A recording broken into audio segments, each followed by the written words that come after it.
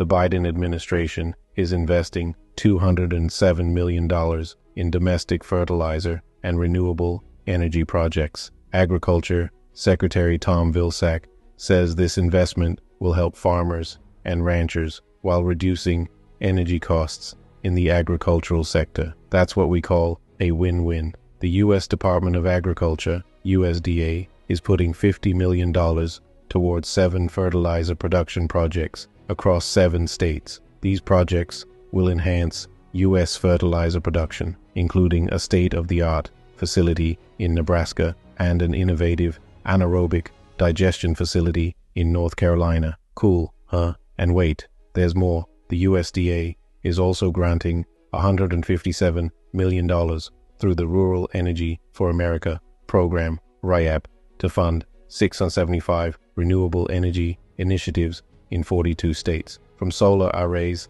helping wastewater treatment in Colorado to energy-efficient refrigeration systems in South Dakota. These projects will promote environmental sustainability. Over $94 million from the Inflation Reduction Act is dedicated to the REAP funding, which will help farmers cut energy costs and create new revenue streams. Agriculture Secretary Vilsack is confident that these investments will expand renewable energy infrastructure, boost domestic fertilizer production, create jobs, and save costs for individuals and businesses. Pretty amazing, right? These announcements show that the Biden administration is committed to a greener, more sustainable future. Australia has taken a stand against cybercrime by deploying its autonomous framework in response to the Medibank private cyber attack. Deputy Prime Minister Richard Marles reveals the unprecedented steps taken to address the breach. The attack on Medibank Private exposed a chilling reality, with 9.7 million records stolen, including sensitive medical information. The Australian Signals Directorate and the Federal Police, under Operation Aquila, identified Russian cybercriminal Alexander Ermakov as the culprit. Australia has imposed a targeted financial sanction and a travel ban on Ermakov. The gravity of this action is emphasized, as it is punishable by imprisonment and fines. The move aligns with the 2023-2030 Australian cybersecurity strategy, which showcases the government's commitment to countering cyber threats. Deputy Prime Minister Marles emphasizes the relentless pursuit of cyber criminals globally. Minister Penny Wong highlights the costs and consequences for those targeting Australia. Minister Claire O'Neill reinforces the government's condemnation of cybercrime and advises against paying ransoms. The Treasury Department just gave the green light for over $228 million to fund high-speed internet projects in New York. The funds are part of the American Rescue Plan's Capital Projects Fund, and they're going to connect tens of thousands of homes and businesses in New York to affordable, high-speed internet. A digital revolution is on the horizon, and we're all in for the ride. Wally Adeyemo, the Deputy Secretary of the Treasury, can't stress enough how significant this move is. The pandemic has made it painfully clear that the digital divide exists, and this funding is a crucial step towards President Biden's vision of equitable access to high-speed internet for all Americans. Governor Kathy Hochul's Connect All initiative is at the forefront of delivering high-speed internet to countless families, and with this federal investment, we're keeping New Yorkers connected, empowered at work, and linked to vital benefits and services. Senator Chuck Schumer is a driving force behind this initiative. He's made it clear that over $228 million is going to rural and underserved communities. The goal, closing the digital divide across the state so that high-speed internet reaches every corner. This is a bipartisan effort, and everyone agrees that internet access is not a luxury but a necessity. This federal investment will bring broadband to communities that have lacked access for years, improving the quality of life for New York families. Congressional leaders like Hakeem Jeffries and Nydia Velázquez are applauding the funding as a lifeline for underserved regions, and Representative Grace Meng continues to fight for internet access, emphasizing its importance for everyone. Representative Brian Higgins reminds us that reliable, high-speed internet is a necessity, not a luxury. The funds from the bipartisan infrastructure law are historic, addressing digital disparities and ensuring connectivity for all. This monumental move signifies a step towards an inclusive, digitally connected New York. Recently, a foreign affairs article highlighted both the challenges and opportunities AI presents to our world. Artificial Capable Intelligence, ACI has the potential to transform healthcare, education, and economies, among other things. But with great power comes great responsibility, and there are risks associated with AI, such as misinformation, job disruptions, and cyber threats. It's important to find a balance between the benefits and risks. Containing AI is important, but it's similar to the Cold War containment strategies, and it requires a multi-dimensional approach, which includes regulation, technical safety, governance models, and global cooperation. Everyone has a role to play in shaping AI, not just lawmakers or tech giants. Consumers, citizens, and global leaders all have a part to play in creating a better future. It's a collective effort, addressing hard, technical questions, forming international treaties, and fostering mass global movements are all part of the containment initiative.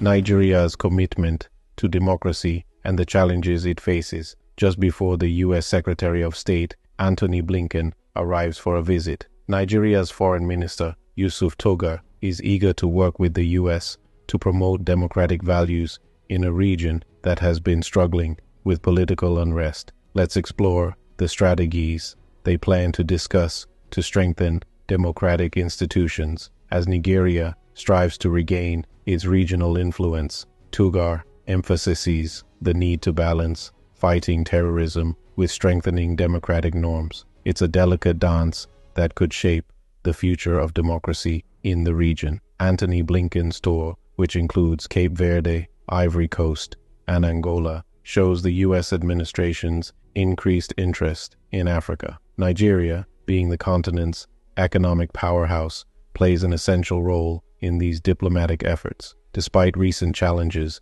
including the Niger coup, Nigeria remains a key ally of the U.S. Togar shares his aspirations from joining the BRICS alliance to advocating for a more inclusive UN Security Council. However, as we navigate through diplomatic intricacies, we also talk about Nigeria's appeal to the U.S. to use its influence to stop the conflict in Gaza. Togar's plea for a two-state solution resonates amid the complexities of international relations. In a world where global powers like China and Russia play strategic roles in Africa, Togar emphasizes the need to resist external interference. In the mist-covered hills, we can hear the sound of artillery shells echoing. This is a hint of the ongoing conflict between Israel and Hezbollah. Lieutenant Colonel Dotan Razili has noted an unusual quiet, which raises suspicions of an undeclared war. This battle involves as many troops as the Gaza conflict, but it remains largely static, with missiles, artillery, and infiltration being the main weapons. Although it hasn't escalated to an all-out war, residents on both sides are feeling the heat. Are we looking at the precursor to a full-blown conflict? U.S. diplomats are trying to broker a ceasefire and urging Hezbollah to step back. However, the militant group vows to keep firing missiles as long as Israeli forces engage in Gaza. The stakes are high, with fears of a ground assault on southern Lebanon. The situation is intolerable for Israelis, from farmers to army chiefs. Evacuations are underway, leaving ghost villages in the wake of potential danger. The echoes of past conflicts and the recent Gaza assault loom large, amplifying the fear. The border war persists, forcing Israeli troops into a defensive stance. Artillery exchanges and missile launches have become routine. The sound of conflict in these woodlands challenges the army's accustomed role as an attacking force. Amidst this, the fear of a broader conflict looms. Hezbollah, battle-hardened from Syria, aims to restrict attacks, while Israel considers pushing them away.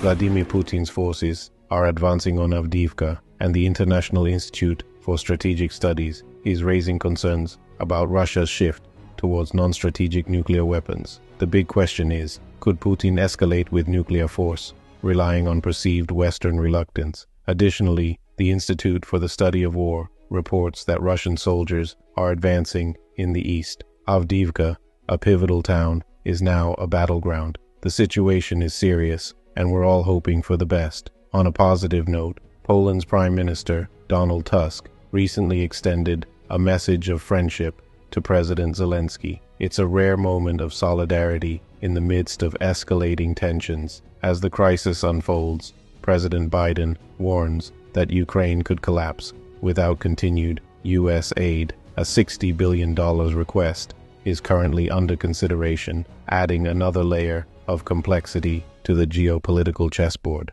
Russia, however, is not backing down. They criticize Western military aid to Ukraine at the UN, which raises political tensions on the global stage. China, Russia's ally, is also concerned about the war's impact on global security. As conflicts intertwine, the world faces a delicate balance between diplomacy and potential chaos. In a UN meeting, Russia dismisses peace plans backed by Kyiv and the West. Sergei Lavrov claims Ukrainian forces are incapable, while the US counters with accusations of disinformation. In a candid reflection, the UK's Defence Secretary warns of a world on the brink, caught between conflicts. We're all living in uncertain times, but we can get through this together.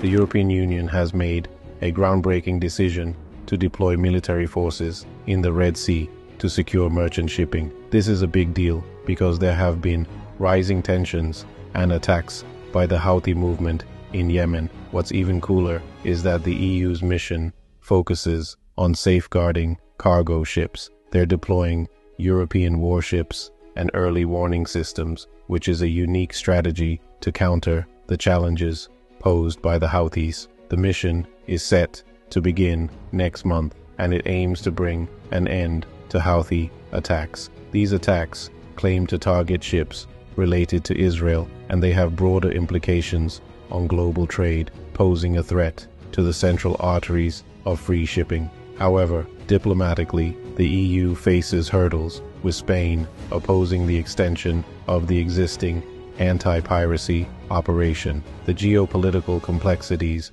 reveal the delicate balance nations strive to maintain in addressing regional conflicts. While all of this is happening, discussions about a two-state solution to the Israeli-Palestinian conflict echo in Brussels. EU High Representative Josep Borrell emphasizes the need to shift focus from vague peace talks to concrete steps for a two-state solution. But there's still skepticism surrounding the viability of a two-state solution, especially as Israeli Prime Minister Netanyahu rejects the idea. The diplomatic tension reflects the challenges of finding a path to peace in the Middle East.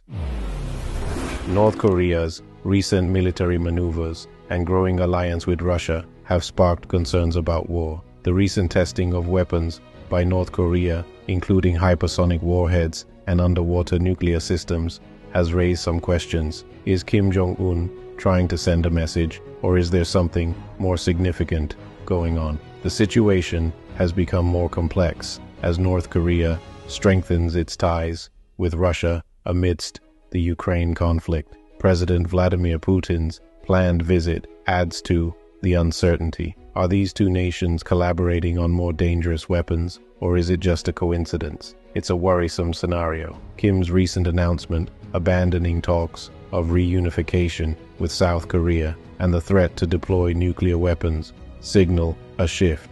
Veteran analysts suggest that Kim might have made a strategic decision to go to war. The stakes are high. However, there are differing opinions. Some argue that it's a tactic to make the US take North Korea seriously, urging a reduction in sanctions. Others see it as a ploy for engagement and concessions. The uncertainty adds to the complexity of the situation. Park Won-gon, a North Korea expert, notes that North Korea is aware of the suicidal nature of war. Could these threats be a call for engagement and concessions, hoping to ease sanctions? It's like a game of geopolitical chess.